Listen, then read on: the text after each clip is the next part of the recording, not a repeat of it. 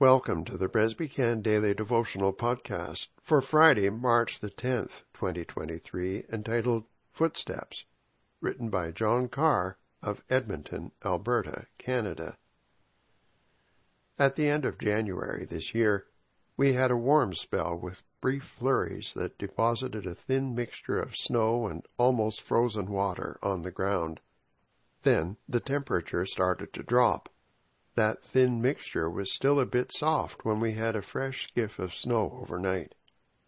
I had an early morning appointment. When I returned home, I discovered that our snow removal crew had blown the fresh snow off the patio. However, their wand-type snowblowers had not been able to remove the fresh white snow that my feet had pressed into the top of the now solidly frozen original layer. There were my footprints, clear evidence of my walk from the back door to the garage. I'm old.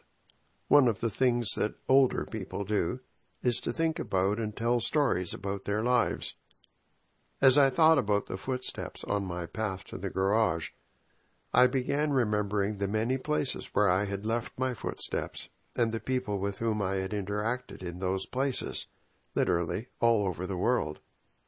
As I did so, I felt a deep gratitude toward those places and those people. I have been richly blessed by the opportunities that I have had to live out my call to ministry and to learn about our world and its people, God's people. I experienced that call when I was about 16. After discussing this with my minister, I had a conversation with the session of our congregation. The session recommended me to presbytery for certification as a candidate for the ministry. Next, I met with the Students and Colleges Committee of the presbytery. They discerned that my call was indeed a gospel call and recommended me to the presbytery. During the conversation with the committee, one of the topics was predestination. Ephesians chapter 1, verse 5 in the New International Version reads, God predestined us to be adopted as His sons through Jesus Christ, in accordance with His pleasure and will.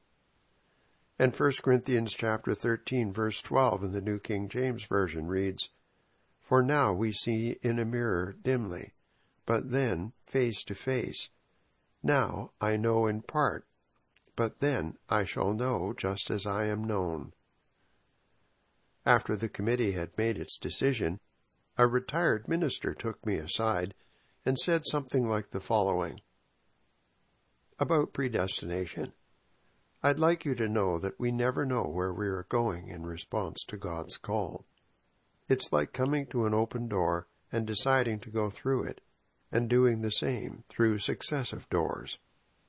Then, when we get to a certain point and look back, we finally have a sense of what our life was predestined to be and will continue to be. That has been my experience. That has been the path that my feet have walked, and the footsteps that I have left behind bear witness to that walk. As you read this, may you find here and in what you are experiencing in your daily life your call to deepened commitment, wise discernment, courage to walk through whatever door is open to you, and a life of faithful service. Let us pray. Loving God, we thank you that you have your way of calling people to serve you as ministers and as faithful church members. Help us to find and follow your call on our lives. Amen.